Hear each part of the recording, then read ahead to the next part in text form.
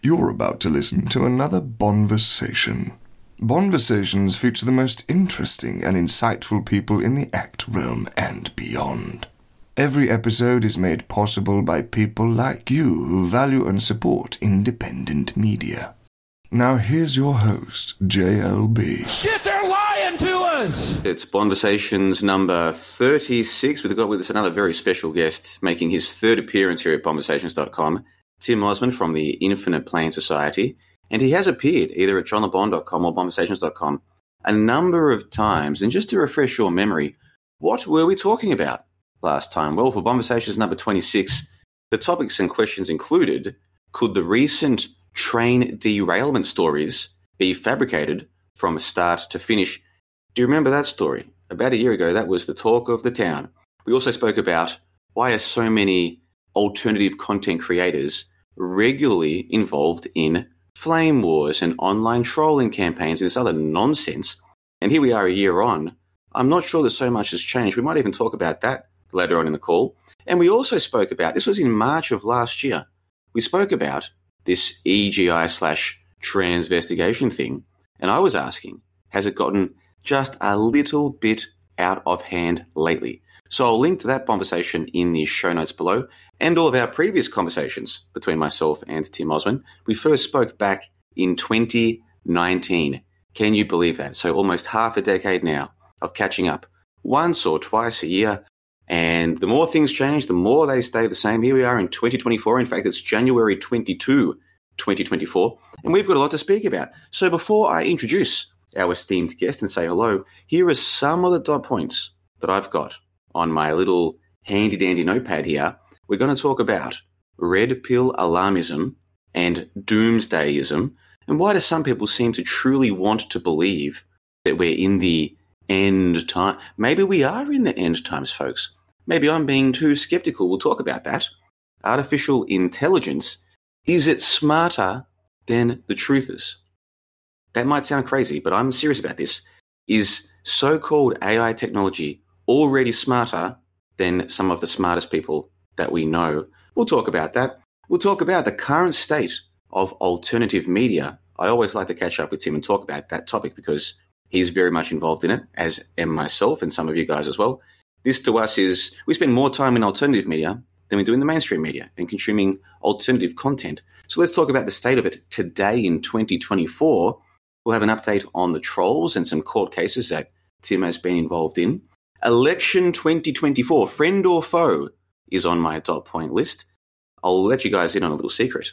I'm seriously considering totally ignoring the election cycle this year.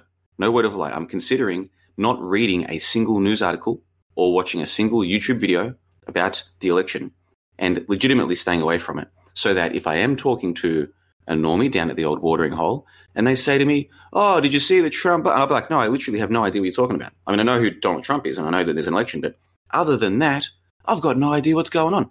I'm thinking of doing that. We'll talk about that later on in the call. And then finally, this is the part I'm looking forward to the most. What is this place really? This place that we call reality or life or earth or whatever words we use to describe this thing that we're all in, what is it really?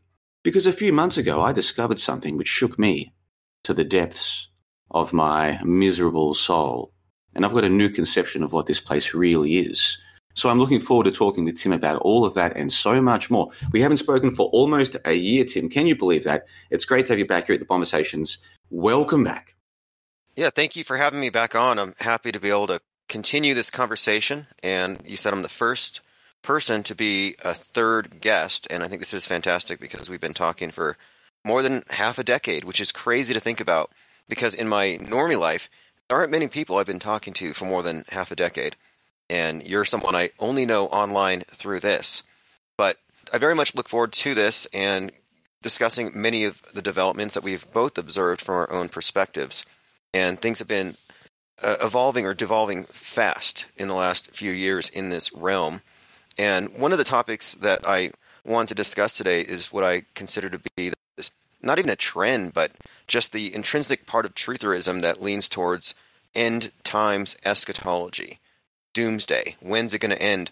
And that's become increasingly pronounced in the last few years, and really in the last I'd say year. But I think a lot of the doomsdayism needs to be looked at objectively. And see, to continue on from last year, maybe we could also touch on what it really meant that we had all these train derailments that seemingly were predicted in a movie, and it seemed like it was a big deal, and then they just stopped. And it's one of the things I've noticed as well over the years is you have current things that everybody focuses on in a very NPC fashion, and then the channel changes, and they move on to the next thing, and people seem to have a short memory. And that's another reason why I like these Bonversations, because we have a memory extending back years. We're not only plugged into the current thing. So again, thanks for having me on, and let's go ahead and where do you want to get started? Want to talk about red pill alarmism first? Yes, that's the first topic I want to discuss properly. However, I've got this little habit that I'm in of thinking that probably 95% of people who listen to this are familiar with Tim Ozman and the Infinite Plane Society. But just in case somebody is new here, can you give us like an elevator pitch or a very brief, concise summary? What is the Infinite Plane Society? How long have you been doing it? What is the point of it? And what's the general themes? And what kind of content do you release? I could sit here and explain it to them, but they've just heard me jibber-jabber on for 3 or 4 minutes about the plan for today. So why don't you tell us, what is the IPS, who is Tim Ozman, and what do you do? Okay, excellent question. I am the host of Infinite Plane Radio, and people know me as Tim Ozman, and they primarily know me from that. But Infinite Plane Radio is the voice of Infinite Plane Society, which is a think tank centered around mass media deconstruction. We analyze the news in a very holistic way, looking at news monolithically. So we look at the movies, predictive programming, news as it's happening, and we discuss these things. And we've arrived at what I call an off-world stage perspective, meaning that my contention here is that the consensus worldview is actually a model of reality that has been imposed upon the masses. And the more we analyze this internalized, or what we're supposed to internalize, this worldview and compare it to the real thing, we find discrepancies. They call us conspiracy theorists. But what I've gradually come to realize over these years is that those of us on the fringe who've been consistently skeptical have been consistently validated, vindicated by the evidence. We haven't been contradicted. None of the stuff we call fake has ever turned out to be real. And so having this perspective and having a group of people has been the theme of this whole podcast, meaning it's not just me. It's a group of people who've been with me for years, as you have. And we sit in this chat, and so even though I'm discussing events or what's on my mind, I constantly refer to the people in the chat to see where they're at. And I think this model is what we're going to maintain into the future. So the IPS think tank is a little more than a live stream podcast. It's a research pool. And as we've developed, I've realized, okay, we have to have a separate methodology for approaching mass media because the normies just believe it. If it's on the screen, it's real. But then the conspiracy theorists tend to have a more elaborate view of things, but they don't actually subtract the unverifiables, meaning I often find that truthers are deeper into the web of narratives than the normies, and they think that they're closer to the truth, and my contention here is no, they've been largely misled and duped, which leads them into alarmism, and I think it's all by design. So what the IPS has done separately, or as a separate movement, is recognize we can't necessarily group ourselves with truthers because many of them lack the objectivity to see where they may have been duped or misled, and what we're trying to do here is maintain an objective perspective. And I think we've done so, and this year it's going to be a good test because it's an election year. And anybody who's following a politician at our level of awareness about media has to recognize that you're following either an insulated dupe who just is following a program and they don't know what's real any more than the normie, or you're following somebody who knows, and they're part of the manipulation. It doesn't make sense to me, therefore, why anybody would involve themselves in world stage politics on a personal level. And I think this is a key point here, because the people who are personally vested into the world stage theater, they're emotional, they're triggered, and they're triggerable. And I'm saying that those of us who are skeptical and analytical about media, who unplug from the 24/7 news cycle where every day you have all this news to pay attention to. By stepping back a little bit, I think we liberate ourselves from the compulsory reaction that everyone else has to go through. And so, in other words, I think the IPS think tank represents a separate body of individuals from alt media. I don't consider us to be alt media or truthers. In fact, I think we are, again, when I say off-world stage perspective, I think we're actually outside of a controlled paradigm. So that's pretty much, the IPS has always been this. It's been a platform for discussing things outside of the acceptable discourse as defined by mainstream. And so we're not simply defined by any one issue. We're not anti-V or flat Earth. There's these people get stuck in their little compartments, and I'm like, no, we have to remember that we're trying to, I think, ascertain what's real and then what is distorted, and then we're looking at the mechanisms by which they distort our internalized representation of the world. And so that's what I think we should be about, or trutherism should be about. It should be about confronting internalized lies, but what I've observed is that many people who understand the media lies become truthers, and then they just become carriers of what I consider to be establishment-friendly counter-narratives, where they're now part of the play, and I'm opting out of the play. And this year, as far as the election goes, I see myself as observing it, but I am not taking sides. And you'll notice that the default position for any conspiracy theorist is to vote for Donald Trump, because he's going to beat the deep state. He's going to win. He's going to solve all the conspiracies. And that's been one of his pitches from the beginning. And I think this ties into QAnon and all of that, where they realized that there's a voting bloc to be created out of conspiracy theorists. And that's happened over the last few years. And I think it's been disastrous for trutherism in general, that it's become politicized. Because if it's politicized, it's not outside of the controlled paradigm, which is where I'm trying to get at. You know, it's interesting you say that, because I got into this, what I call the ACT realm, alternative conspiracy truth. I call it the ACT realm. I got into this around 2013-14, and I started podcasting in 2014. So I saw what happened in 2016 with Trump and the way that so many alternative outlets got right behind the Trump campaign. And so did their audiences, apparently.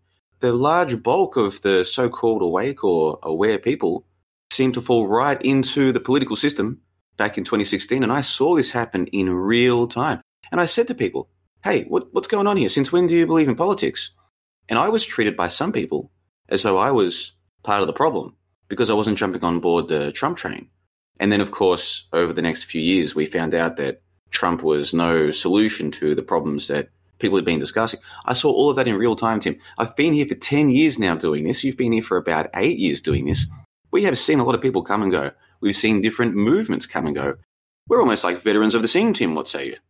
Exactly. What we have between us and our listeners really is we have a group of people who've observed the transformation of trutherism, which has really been co-opted by the political right, by nationalist interests. And I think it's been also pretty clear that a lot of the people who went with politics saw this as a way to solve what they saw as a very negative thing, because a lot of conspiracy theories paint the world in a very negative light. And the idea of a savior, I can see why that's attractive to a lot of people. They're like, hey, look, the elite are drinking the blood of babies, but if we elect Donald Trump, he will get rid of them. That's a good sell. It's a good pitch, and it worked. But I didn't fall for it. Yeah, I'm the same as you. I can see the appeal of the savior and the person who comes along and is going to make things better. And Trump is very charismatic, and I find him rather amusing. So I can see why a lot of people wanted to believe in him. The issue for me was, hold on, we've just spent the last couple of years talking about how the politicians are no solution to anything. The whole system, the blue and the red, they're two wings of the same bird, and now everyone's jumping behind a billionaire, an ostensible billionaire celebrity reality TV show host who's in the WWE Hall of Fame. What the hell is going on here? And sometimes I look back and I think that should have been my cue to not take the so-called awake people too seriously, because clearly they were anything but. Now, getting back to your overview of the Infinite Plane Society, so you call it a think tank, that is centered around a Discord, isn't it? A Discord server is where the bulk of the think tank activity takes place. Is that right? Yes. We originally centered our activities on live YouTube streams. But then as that became less hospitable to free thinkers and the free flow of ideas and increasingly censorious, we moved over to Discord as a 24/7 research facility, and also Gilded, which is basically another version of Discord. But yes, we're primarily centered there, and the activity's ongoing nonstop. And there was one more thing about your overview that I wanted to touch on, because I don't think you explained one of the best parts of what you do, which is mainstream media deconstruction, focusing on films and Netflix and a different propaganda and what you call predictive programming that can be found within. And when you first appeared on Bonversations back in 2021, June of 2021, so what's that? 2.5 years ago now, goodness gracious, we spoke about Vanilla Sky, Donnie Darko, The Truman Show, and certain things they all have in common. And we also spoke about how you predicted, it seems as though you predicted, and if people don't believe this, go to Bonversations episode number 12. I'll put a link in the show notes below. It appears as though Tim Ozman has somehow predicted the news story that was big at the time of a Chinese skyfall. And you even appeared, Tim, to get the coordinates of that supposed skyfall correct as well, ahead of time. Do you remember this, and what can you tell us about that? Oh, yeah, absolutely. So I've been looking at the media as a monolithic entity. So when I see themes in entertainment that point to the same exact event, and then you see real world events happen that correlate with it, that's what we call predictive programming. And the error a lot of, I think, truthers make is they think that the predictive programming tells us what the bad guys are going to do. And what they're going to do is real. And I'm saying that no, the predictive programming is more like conditioning us so that when they pull off some kind of extraordinary event, it seems natural. It seems like it follows logically, and it doesn't really get anybody to question its integrity as an actual event. They just debate over whose fault it is. So at that time, I was recognizing that there's a ton of predictive programming for space junk, for the space station coming down, all kinds of stuff I was looking at. And there's a consistency in the numerology, in the symbolism. In fact, just 3 days ago, I was watching a movie called ISS at the theater about the space station. Interestingly enough, it came out on 1/19, and that's the day Donnie Darko came out. That number actually has a lot of significance as a reverse 9/11, but a lot of significance specifically to this theme of the falling space station. So the fact that the movie came out on that day, I think underscores that we've picked up on a pretty big pattern. So going back to the Chinese Skyfall incident, there was a drill done in May of 2019 where NASA worked with FEMA, and they called it a fictional event, where they're coordinating on the ground with the space station for if something happens, who responds on the ground. And they get all of their National Guard out. They declare states of emergency in certain states, pending some object falling from the sky. So I watched this drill, but then a year, pretty much almost to the day, a real event happened where part of a Chinese space station almost fell in New York, which would have been a space-borne 9/11. And I thought, that's not a coincidence that they have a drill for it, and then it happens almost exactly like the drill. And this is something that many of us have already recognized, that there's a correlation here between drills and events, and I think they use the drills to get the staging in place, the personnel, the actors, and we see this it's very consistent. So based on predictive programming as a predictive model, I have made predictions, and they have come true, more or less. And and in fact, very recently, because you mentioned Donnie Darko, there's a movie that just came out called Leave the World Behind, which has a lot of Donnie Darko tie-ins. And that movie is predicting, if you look at it as a predictive programming example, blackouts, Tesla cars piling up, planes falling from the sky. Well, following that movie, immediately after, Tesla had to recall 1.6 million cars because of something with the autopilot. Immediately after, we had story after story of incidents with airplanes. Like the one airplane had part of its wall open up. Another plane the other day in Miami just burst into flames. There's a cargo plane. So there's this, what I describe this as, it's life follows psyops, and psyops follow art. There's a direct connection between what we see in the movies and then what they bring us in the news. And the movies more or less prepare you. they make you suggestible, and I think they insert things into the realm of possibility, in your frame of reference, and they contextualize it. So in other words, what you reference with the falling piece of Chinese space junk, yeah, that was a prediction based on predictive programming as a model. And again, not to predict what's going to happen, but to predict what they're going to fake. And look, there's a really great example of this right this minute that I've picked up on, having to do with predictive programming and how people misinterpret it. Like, for example, a very popular right-wing reporter, journalist who used to work for Project Veritas, her name is Laura Loomer, very close to Trump. And she picked up on predictive programming suggesting that there might be an assassination attempt on Trump. And she found it in a magazine by the son of George Soros, where it has a bullet hole and then some money that adds up to 47. And she decoded this like the way we would. But she's a mainstream person. And she's like, look, there's a hint here. There's a threat that they're going to take out Trump. And everyone's like, yep, they're going to do it. This is a threat. And I'm like, no, this is not how it works. They're preparing people for what they're going to simulate. Yet, the truthers out there are the first ones to say it's real, but there's a different explanation than the mainstream explanation. So in other words, even right now as we speak, very popular channels are talking about predictive programming, but they're misinterpreting it, which is the pattern. Yeah, so for anybody who is new to Bonversations, who might not be aware of this, Tim Ozman has appeared twice in the past, episodes number 12 and 26. They are available publicly at bonversations.com. And then it's at episode 12 where we speak about the predictions that Tim had made and then what came to pass. So if you are skeptical, and I hope that you are, of anybody who says that they've made predictions, why not go out and check the evidence? It's available at bonversations.com. Tim Ozman appeared on episode number 12 2.5 years ago. And we spent a lot of that episode talking about the films and what happens within some of these films. Some people call it predictive programming. I prefer to use the word sync, and Tim and I discuss our different perspectives on that. It's all available at bonversations.com. Now, Tim, there's one more thing I wanted to talk about in this first part of the call where we're introducing you to the audience, even though most of them are familiar with you. Some of them might not be. One of my favorite things that anybody in this scene has ever done is go to the Albuquerque Town Hall and speak about this potential deception that is costing taxpayers billions of dollars. I'm smiling as I talk about this.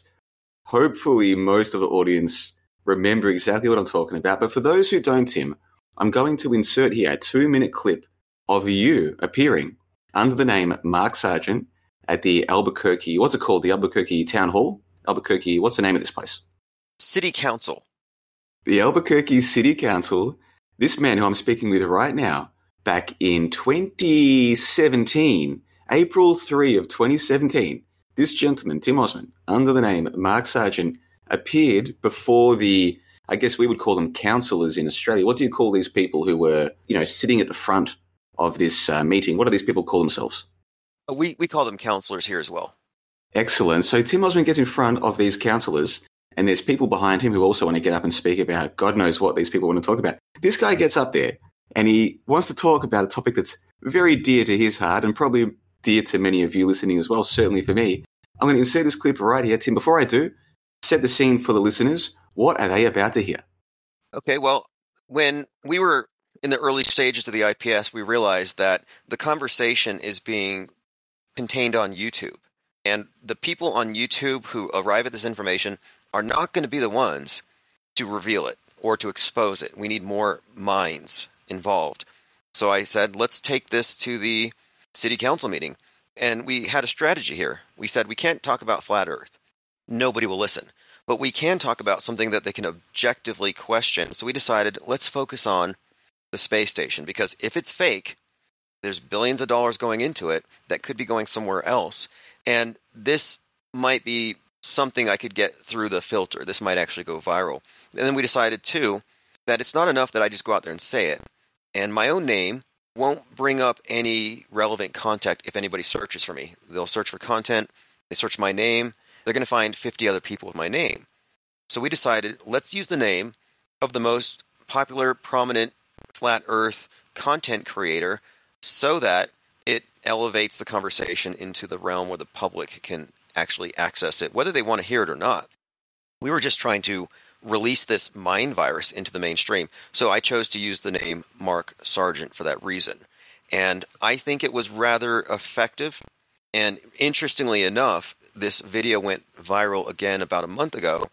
350,000 hits on TikTok, 500,000 hits on Twitter in the course of about 2 days.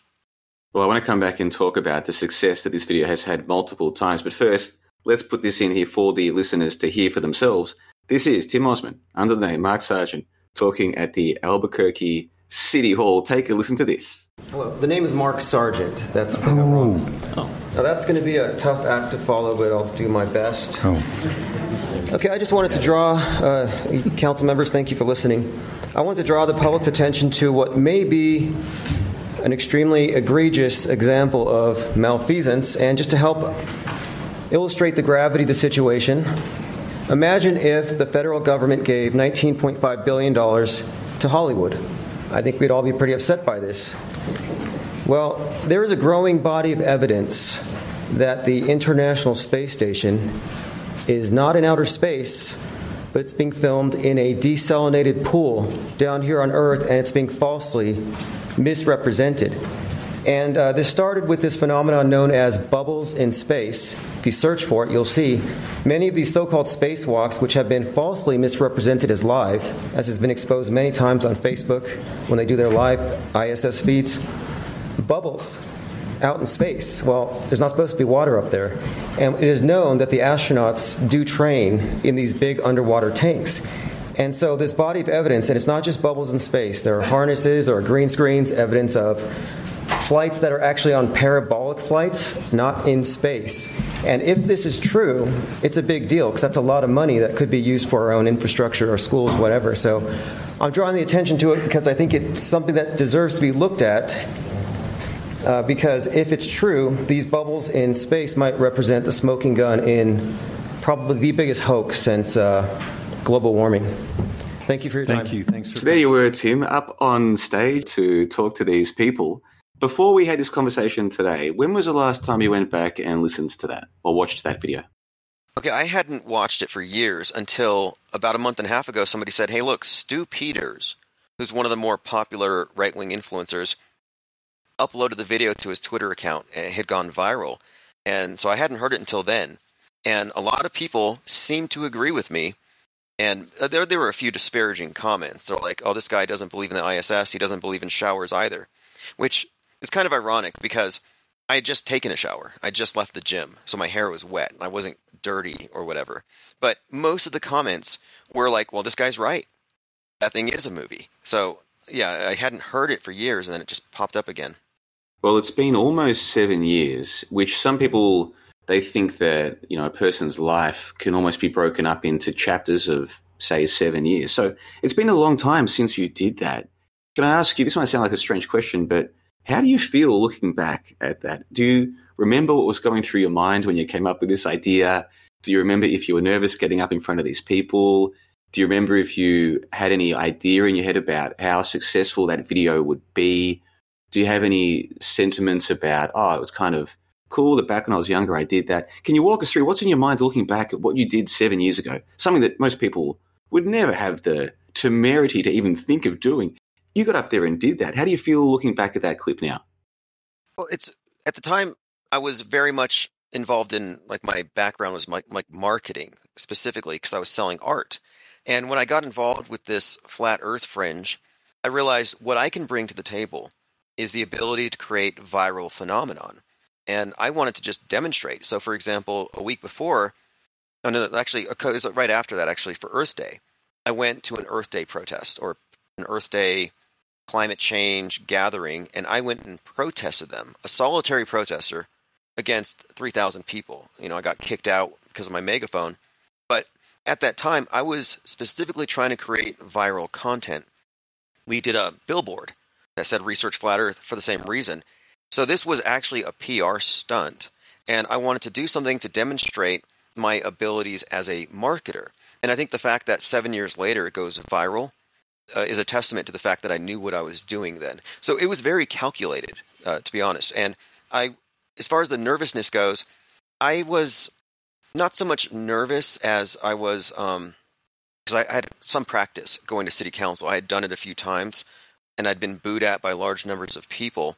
But I was more expectant. I was more like interested, curious. What's going to happen if we throw this curveball into the matrix? Because the people in the mainstream media had never confronted some of these fringe topics. So I was looking at this as, like the goddess Eris when she rolls the golden apple into the ball and creates the chaos that results in the Trojan War. Like, to me, it was a chaos grenade.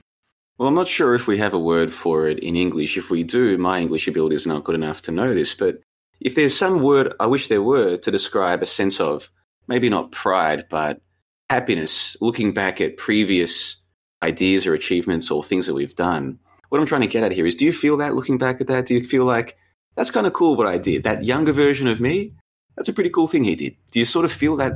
Again, pride, I don't think captures what I'm trying to communicate here, but do you have some sense of positive sentiments towards that 7-year younger version of yourself?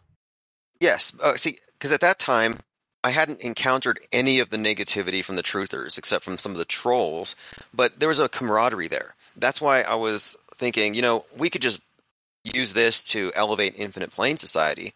But I specifically said, no, we're doing this to get the idea out. And that's why we threw it over to Mark Sargent's name so he could bounce off it. So at the time, there was a bit of, I guess I'd say, naivety, I guess. I was a lot more open to going on camera and saying things that might potentially look foolish. And there wasn't a sense of consequence at that time. So things weren't as heavy. I wasn't being targeted for harassment and censorship. The money from the live streaming was actually decent. So looking back at it, yeah, I have a bit of nostalgia, to be quite honest, for that state. Although I think we can kind of recapture that, but at the same time, now I know more about the trutherism movement. And so, yeah, things have definitely changed. I'm a little nostalgic. If there are any Englishologists out there who know if there is a word in English that I'm trying to use here, it's kind of a mix between pride and nostalgia, as Tim just said. Some sense of positivity looking back at previous things that we've done. I hope you feel that way, Tim, because I look back at some of the things I did 7 or 8 years ago, and I think, well, if you could take me back to that time, knowing what I know now, I would do things differently. But at that time, I can see what I was trying to do. It worked out really well, and I'm proud of it, or I'm nostalgic about it, or I feel some sense of, yeah, I do things differently now, but that was kind of cool. And I think what you did getting up in front of that Albuquerque town hall, or whatever you call it, that still makes me laugh to this day. And I've probably seen that clip 50 times. So well done on that. And to any listeners who weren't previously familiar with you, I think they've got an idea of who you are now. You're not just someone who sits behind a microphone and just jibber jabbers. You have tried to be active and you've tried to make a difference. And I think, and I'm sure most of the listeners and the people over at the Infinite Plane Society will agree, you have made a very positive impact on the scene insofar as one man can, because there's only so much a person can do, but you've done a lot, and I'm grateful for it. So with all of that said, let's move on to the topics that we said we'd talk about today.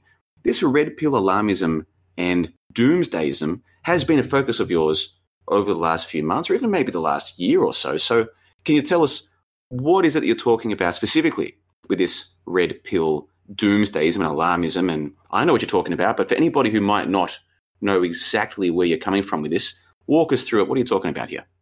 Okay, I think there's a culture within trutherism, which I use that phrase because there are orthodoxies that all truthers tend to just gravitate to, and these things haven't been internally challenged. So, for example, it's almost a cliche that all truthers are going to have some kind of apprehension about so-called chemtrails, for example. And when I look at that, I think, okay, you're looking at cirrus clouds generated or created by what is supposedly jet exhaust and condensation in rarefied air, which is a predictable thing. But if you go with the theory that it might be chemicals, it might be toxic, well, now your skies are both ugly and poisonous. So to me, that is a very dark take on your day-to-day existence.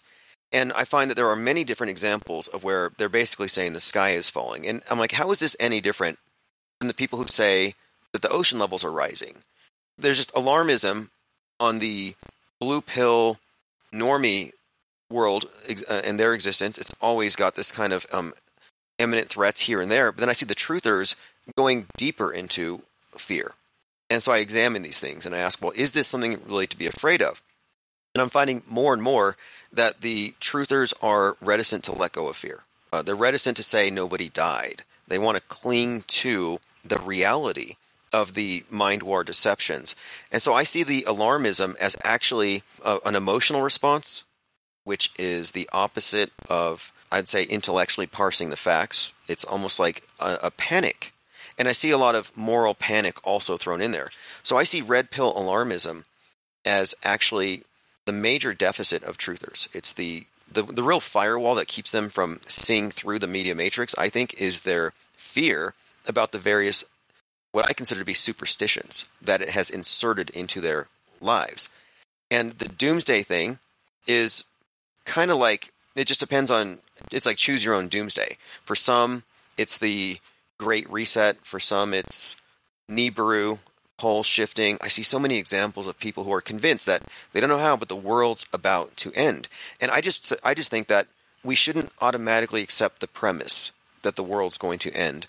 And it seems like the truthers have kind of accepted that as just the basic backdrop against their entire assessment. The world's going to end. We got to wake people up. And I'm not with that. I don't think it makes any sense to, quote, wake people up, nor do I think you can wake people up. And I don't think truthers are in any position to wake people up, because although it's true the blue pill normies are dreaming, I would say the red pillars are having a nightmare. They're not awake. Well, what I've done is, because I knew we were going to be talking about this topic today, this idea of eschatology and the people who think we're living in the end times, and I agree with you that a lot of so-called awake people seem to want to believe we're in the end times, but they're not the only ones who do. I found this study from the Pew Research Center, and of course, any study should be taken with a grain of salt. Read into it as much as you want to, but I found this one. It's very interesting. This is from December of 2022, and it says about 4 in 10 US adults believe humanity is living in the end times. They say it's about 40%, and then the study that they did broke it down into Christian, agnostic, different levels of education. They even broke it down into different racial groups. So let me ask you this, Tim. I'm kind of putting you on the spot here, but this isn't just for you, it's for the listeners as well. If you had to guess among white, black, Hispanic, and Asian people, according to this study, and it's only one study I know, but let's just go with what we've got here. Of those 4 racial or ethnic breakdowns, which group do you think had the highest response of yes to are we living in the end times? And of course, I'll put a link to this in the show notes below, like I always do. But the question for you, Tim, and the question for all the listeners all around the world here at Bonversations.com, if you had to guess out of white, black, Hispanic, and Asian, which of those groups do you think had the highest response of yes to the question, is humanity living in the end times? Okay, interesting question. Now, I would contend that the end times is inserted for a very specific reason, because they control time and space. They can restrict the amount of land you live on and roam over. They can certainly restrict your sense of time, locking you into a present and preventing you from thinking a century in advance like I think the power elite do. So I would rule out anyone who's not heavily mediated or tied into eschatology in the Christian sense. So I'm ruling out Asians and crossing out Hispanics. I'm going to go with white as the group that might be the most propagated with the doomsday scenario, because even the non-religious, atheistic whites believe we're in the end times, and that's because of course, climate change. That's a very interesting answer. So, of course, the question was black, white, Hispanic, or Asian, which ones believe that we're living in the end times more than the others? Now, this particular survey had a sample size of around 10,000 people, which, for those who've studied statistics will know, that's a pretty decent sample size. So assuming that they're not lying and not making up their methodology, and assuming that they really did have 10,000 respondents, this is a fairly representative sample size. Again, we're talking about statistics and the way that it works. Yeah, 10,000 isn't the same as polling all Americans, but the way statistics works is to find out the general trends, you don't need to poll every single person. It gives you an idea of the trends, and the difference between the racial or ethnic groups was substantial. What I've done there is I've put a link in the call specific chat of the program that we're using to have this conversation right now, Tim. Go and check this out. That is the Pew Research Center. About 4 in 10 US adults believe humanity is living in the end times. Go and check that out, and then just scroll down to the little tally that they've got on the right-hand side with the blue and the yellow for the yes and the no.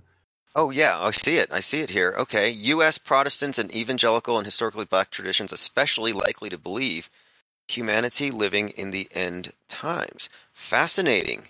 And I would say, too, that MAGA Trumpism is a branch of evangelicalism. They've actually merged it. So that's fascinating because that is definitely an end times thing. And then when you go down to the group at the bottom, white, black, Hispanic, and Asian, for the listeners, obviously you can't see the table, but I can explain it to you. They say that roughly a third of white people say, yes, we're in the end times. For black people, it is 2/3. And then for Hispanic, it's about 40%, which fits in with just the general trend or the general response rate of the American wider public. And then Asian, it's about 1/3, which is just under the average. So blacks are way overrepresented in the yes column, is what I'm trying to say. In other words, let me try and explain this. I'm not the most... My English isn't at its best right now, Tim, if I'm being honest with you, but I'm doing my best here. About 40% of respondents in this survey at the end of 2022 said, yes, we're living in the end times. It was about 40% across the board. Among white people, it was about 1/3, so just under the average. Among black people, it was 2/3. Now, I do not live in America, and I don't pretend to have any black American friends, or I didn't go to school with any black Americans, or any white Americans for that matter. So I don't pretend to know what's going on there, Tim, but you are from America. You're in Albuquerque, New Mexico. Can you think of any reasons why black people would be 2 out of 3 saying they believe in the end times? Can you think of any reasons off the top of your head? Yeah, this actually surprises me because I don't know if It surprises me. That's why I'm asking you. I couldn't believe it when I saw this. I was like, what the hell? That is a huge disparity. There has to be a reason, and I have no idea what it is. I guess maybe because we're talking about black Americans, and so we're bringing in the religion that they were basically imported and what was imposed, so I'm thinking maybe it has to do with the religiosity of the South and the evangelicalism. That must be it. That would be the only explanation, because I think it really comes down to mediation. But I still find it somewhat surprising. I also found it surprising, and I think that answer that you just gave makes the most sense. It's like there are different factors involved. So if there are more people who are involved in certain religions who happen to be a certain ethnicity or race, and those religions tend to believe in end times more, like it's not a racial thing, it's more of a religiosity thing. That makes sense to me. That makes perfect sense. Yeah. The other thing that stood out to me, though, was the education level. So, again, for listeners, see if you can guess the answer to this. Again, we're talking about a study, and I know some people want to dismiss all studies. I get it, but this is what we're working with here. Of the 3 education levels, you've got high school or less, some college, or college graduate. Of those 3 groups, which one do you think was most likely to say that we're living in the end times? People who've done high school, a bit of college, or they've graduated college. Which one of those 3 is most likely to say, yes, we are in the end times? Of course, Tim, you can see the answer to that because you've got this study in front of you now. The answer is high school or less. 1 in 2 people who never went further than high school in the United States says, yes, we're in the end times. 1 in 2 people. And this isn't truthers. This is just the general American population. 1 in 2 people who either finished high school and then went off into the workforce or whatever, or never finished high school. That is, they never went to college. 1 in 2. Tim, can you believe that? I find this very hard to believe. That's incredible. I'd say it's even more incredible than this because even though there are fewer people who believe that we're in the end times when they go to college, according to this, when they go through college, they're indoctrinated into a scientific eschatology, climate change. You cannot graduate with a degree and not believe in that end time scenario, which fits within this paradigm of scientism. So I would almost go so far as to say that whatever your belief system on the world stage, if you internalize the world stage construct, you believe we're in the end times. And that's whether you are a Christian and you have these traditional beliefs, or you're indoctrinated into the new scientific paradigm. You may not believe that Jesus is coming, but you believe that Gaia is going to take revenge on man for exploiting her fossil fuels. So there's end times on both sides. And this is why I'm pointing out the end times mentality among truthers. It's like you guys just gave yourselves an alternative end time scenario. And end times means time is running out, that we have less than that we have a smaller range to look forward because now we know it's going to end, so we think short term instead of long term. And I think this is also designed to induce, the stress of scarcity and competition for limitation or limited resources. Like we're living in the time of the attention economy. So I'm looking at this as end times is a prerequisite for the world stage. Yeah, you're right on the money, and you've touched on the exact reason why I wanted to raise this with you, because according to this study, the people least likely to believe are in the end times, supposedly, are college graduates and atheists. In fact, according to this survey, only 1 in 10 atheists says that they believe we're living in the end times. But I bet you if you ask those exact same people, are we living in a climate crisis? Is the world in the brink of a mass catastrophe and an extinction event? It'd be flipped around. The atheists, the supposed atheists and the college graduates would be the people who would definitely say yes, the vast majority of them. So it's almost like, and you've been touching on this for years now, it's almost like people's eschatology, end time belief, if they're educated at college, if they've gone to university and they've studied and they watch PBS or the ABC in Australia or government-funded propaganda, in my opinion, if they watch and believe this crap and they study this crap, they do believe we're in the end times, but it's just that the earth is in the end times. It might not be our lifetime, but in a generation or two, there'll be sea rises and there'll be bushfires and there'll be all kinds of climate catastrophes. So it seems to me, this is the point I'm trying to make here, it seems to me that people's natural predilection, their natural tendency to believe in end times, what's happened is among the so-called atheists and the so-called educated people, it's just been taken from, we're in the end times and Jesus is coming, to we're in the end times and the sea levels are going to rise and the polar bears are going to go extinct. This kind of crap. 100%. What I see going on here, and I've been observing this trend, is they're transitioning the collective from traditional sin or traditional values into the new worldview. So in other words, traditional eschatology is being replaced with this new eschatology. Traditional concepts of sin have been replaced by things like the carbon footprint or even the virus, where you have a new priesthood to help regulate and save humanity. And you divide people into saved and unsaved based on their relationship to what?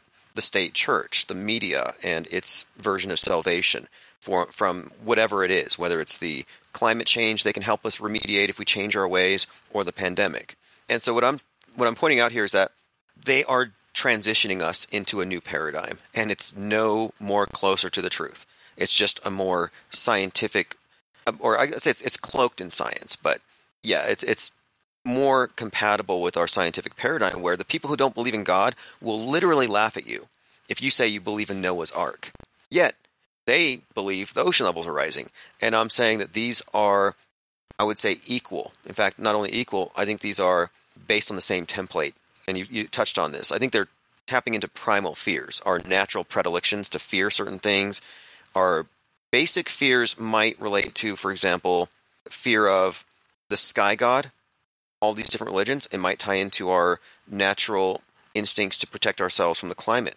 So I think they're tapping into primal fears, and they recognize that they can just continue to terrorize us with superstition if they dress it up with science. And this is one of my favorite things about what you do, is you point out that the so-called educated people today, the regular people, and the people who watch, like I said, in my country, in Australia, it's called the Australian Broadcasting Corporation. In your country, I'm sure everybody listening has their own state-funded broadcast media. People who consume that and consider themselves awake and aware of the important issues, they do believe in a religion. They just think that it's not a religion. It's called science, and they think that it's the opposite of religion. But actually, when you take a step back and look at the different belief systems, including eschatology, this idea that there is going to be an end of the world, how does this all end? They've got all of the same things as religion. It's just given a different name, science. And so you and I first started talking back and forth in 2019, a year before the big event, where we saw what happens when the TVs and the radios and the newspapers start telling people that there's this horrible boogeyman. There's a evil, invisible entity, and it wants to kill you. It wants to possess your body. It wants to possess your body, Tim. It wants to possess your body, and once it possesses your body, it's going to possess your loved ones and the people you work with. So stay home, right? The village style. There's these boogeymen on the loose. Stay home, stay safe. This one's invisible, Tim. And almost everybody believed it. Almost every single person who you live near, who you work with, who you communicate with, who you shop, who you buy your apples and oranges and bananas from, almost everybody, Tim, believed there was this invisible entity on the loose. Now, I didn't fall for it, Tim, and hopefully most of the people who follow my work didn't fall for it. You didn't fall for it. Hopefully most of the people who followed your work didn't fall for it. We were immune to this nonsense because we've been deconstructing this religion known as science leading up to it. But most of the people, Tim, they were vulnerable. They were like lambs to the slaughter. Their minds weren't ready. They weren't prepared to fight back against this nonsense parading as science. It was actually just more religious tropes. What say you? Absolutely. They didn't have a chance. I don't think the normies or even most truthers have the perspective to see through these things because they still think, and this is truthers, they think it's real until we can prove it fake. So they start trying to investigate it. And if you operate on that premise that it's real until proven fake, you automatically step into their game and you are being played at that point. And I think real skepticism involves suspending judgment until you can verify what they're saying. And by suspending judgment and not rushing to believe, the think tank here, we definitely didn't fall for it. And we watched everyone else line up it was like certain truthers would come out, big channels, and they would have this line, and everyone would go behind them, and they would say, wait a minute, this guy says it's a bioweapon. And I'm like, wait, we don't even know that people are dying. Do we have to accept that premise?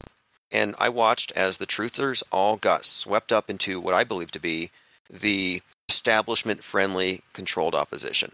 And, on that point, I actually define this. I call what we're experiencing, what we're living through, a bifurcated mind war, meaning it's designed to have a separate interpretation for the left and right, and it puts them into mutually antagonistic positions.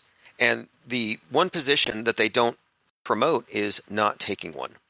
And that's where I've been at, is I'm not taking a position. I'm not going to line up behind the lesser of two evils. I'm not going to line up behind whatever I'm being peer pressured into unless the facts support it.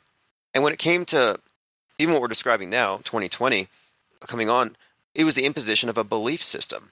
And I think this is really the crux of it. We're in a world of believers who've been turned into believers by the mass media infrastructure. And I distinguish between a believer and a knower. And we're in the age of information, the information age. There's no excuse why we shouldn't be more knowledgeable about the things we claim to believe, where a belief, in my definition, is really something that you don't have all the information for, but you've accepted it on authority. And I think the authority of the screen is not being challenged by truthers, which is why they happen to get deceived every single time. They tend to take a lot of loaded statements at face value without questioning that the question itself, if you accept it, might get you to take in a premise. So in other words, the truthers are being duped just as well as the mainstream media are into taking a side.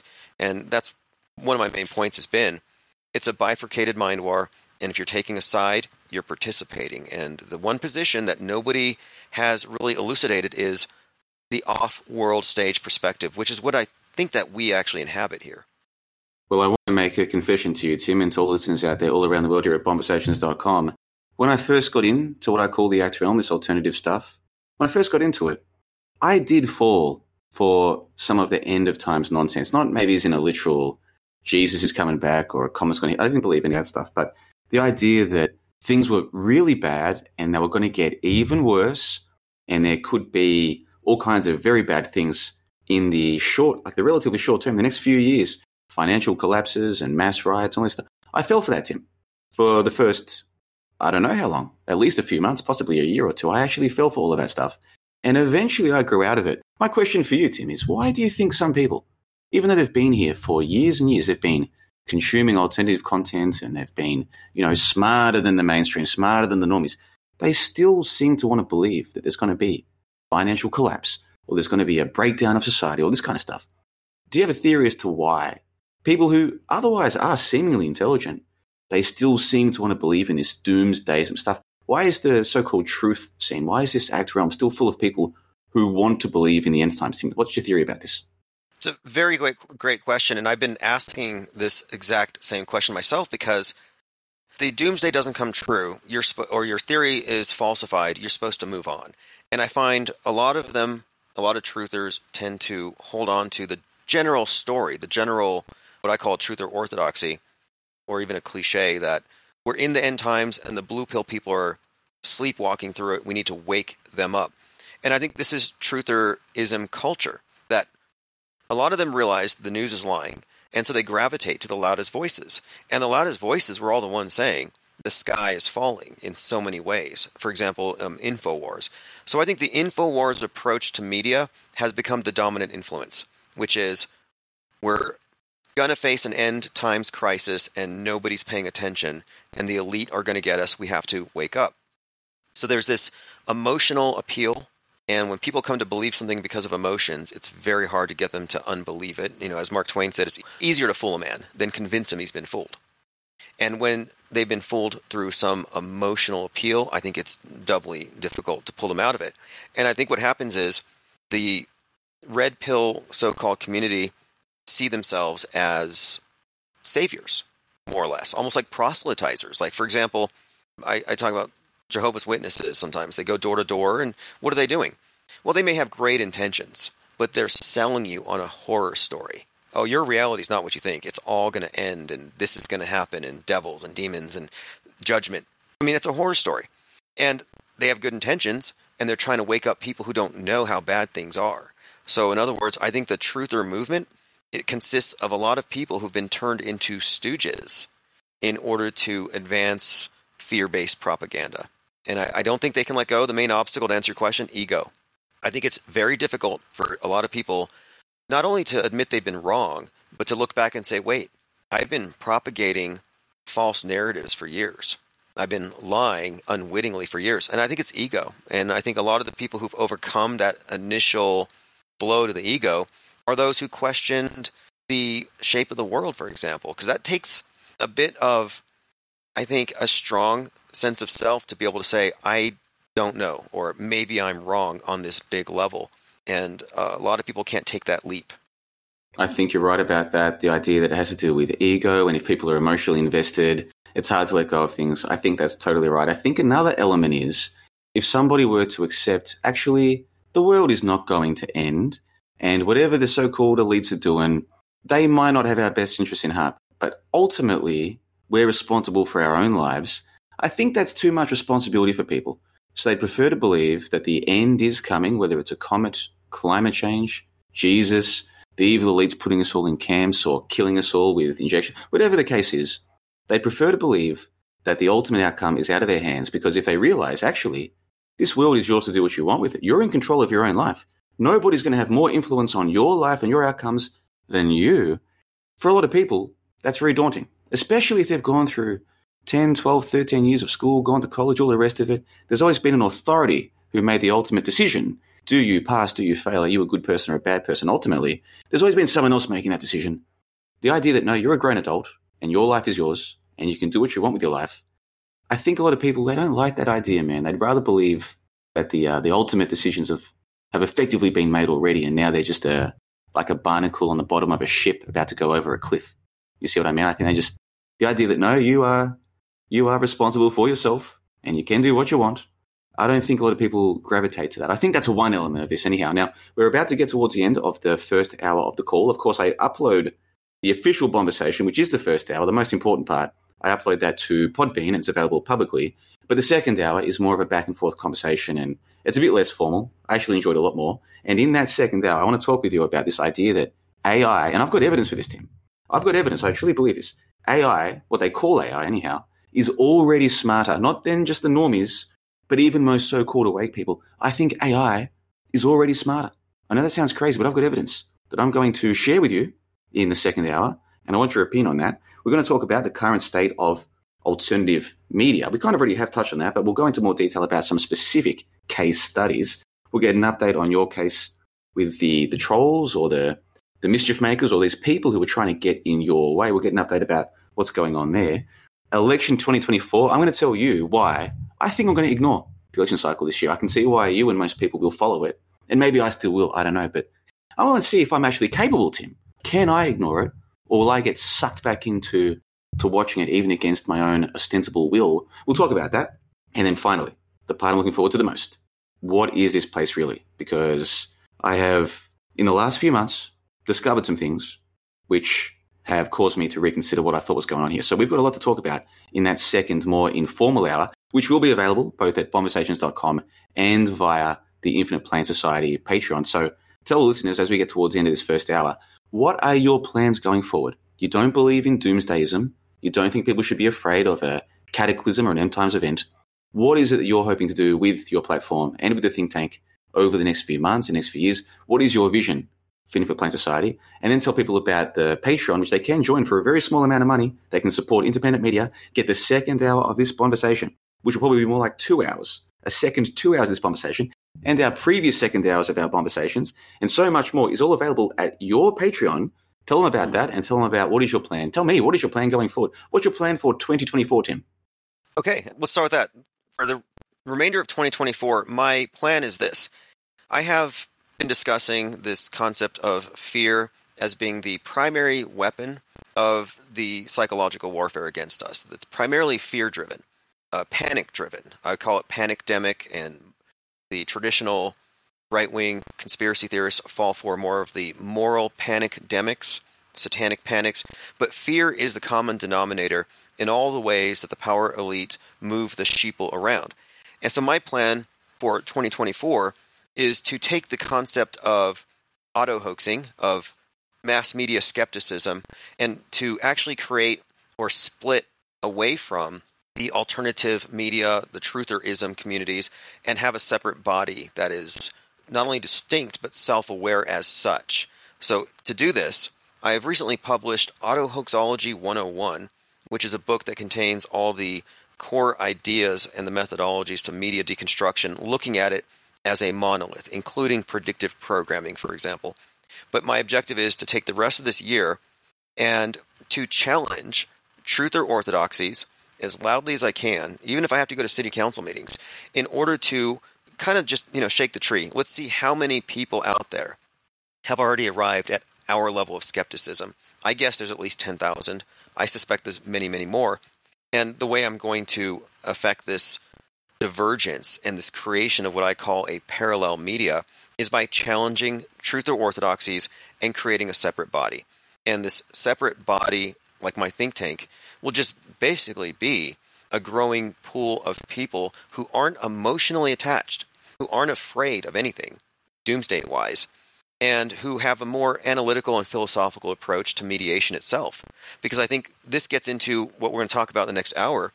When examining mediation itself and how it changes our internal concept of the world, because I maintain that the mass media shapes our internal concept of the world. Beliefs don't change reality, but beliefs change our internal representation of it. And the internal representation of our reality, the consensus shared worldview, is full of superstition and fear. And what I want to do is I want to split away from people who cling to the fear. And I'll ask them, what is the basis for this? Why are you afraid of this? Do you really believe we're in the end times? And I find that when I challenge people, I start to understand their arguments more. So I think this is the year that the IPS at the vanguard of this splinters the truther or alternative community realm and creates a self-aware separate body, fear-free. And I think we're going to accomplish this mainly by the use of the textbook in the context of discussions and debates. And this has to do with internally questioning the truth or orthodoxies because they think we're on the truth side. We have the high ground morally. We're on the intellectual high ground. We're more honest. And so they criticize the mainstream media. But I don't see any internal criticism among truthers. And that's what my objective is here. And as far as 2024 goes, this is the perfect year to do it because this is the year where we're going to see who's on the world stage and who isn't. Who's putting faith in the screen, who's accepting that authority, and who's voting for a politician because they're going to be giving themselves away as dupes. And as far as the election goes, I'm going to opt out. Obviously, I'm not engaged in that sense, but I've toyed with the idea of publicly endorsing Joe Biden and voting for Joe Biden just to demonstrate that I don't believe it matters, one, and two, just to make a point that the truthers who are following Trump are deceived. And voting for Biden, voting for Trump makes no difference. So I think I might make more of an impact than opting out by literally voting for the bad guy as just as sort of an ironic vote. So that's probably what I'm going to do. Well, we've got heaps to talk about in the second hour. For listeners who are members of Bonversations, you can proceed to the second hour right now. Or if you are on the IPS Patreon, you'll also get access to the second hour. I make that available to Tim Ozman to share with his patrons. But if you don't currently support independent media, don't worry. Bonversations.com has literally dozens and dozens of hours of different interviews that I've done with people over the last few years.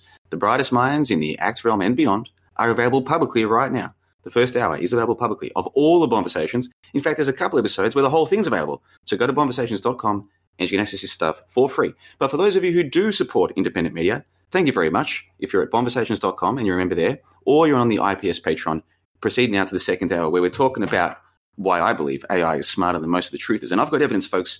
I've got the documents. We're going to talk about the current state of alternative media with some specific case studies. We'll get an update from Tim about his court case to do with the truth mischief makers. We'll just leave it there for now.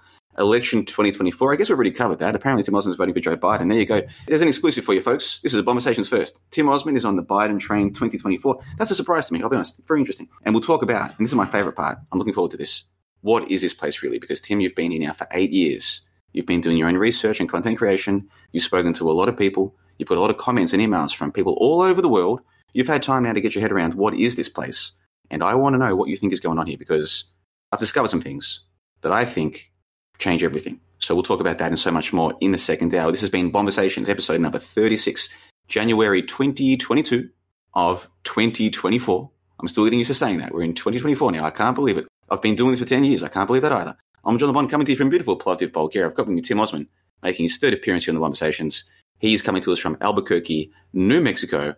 And let's go out with a tune. In fact, Tim, I'll let you choose a tune. Give us one of your favorites from Chief Crow and the Flat Earth Worms. Give me a tune that you like, and I'll edit that in to end of this. And once again, go and check out Bonversations.com, listeners, and check out the second hour of this call, either there or at the Infinite Plane Society. Tim, give us a tune from Chief Crow and the Flat Earth Worms. Okay, I would highly recommend and endorse Auto Hoax or GTFO.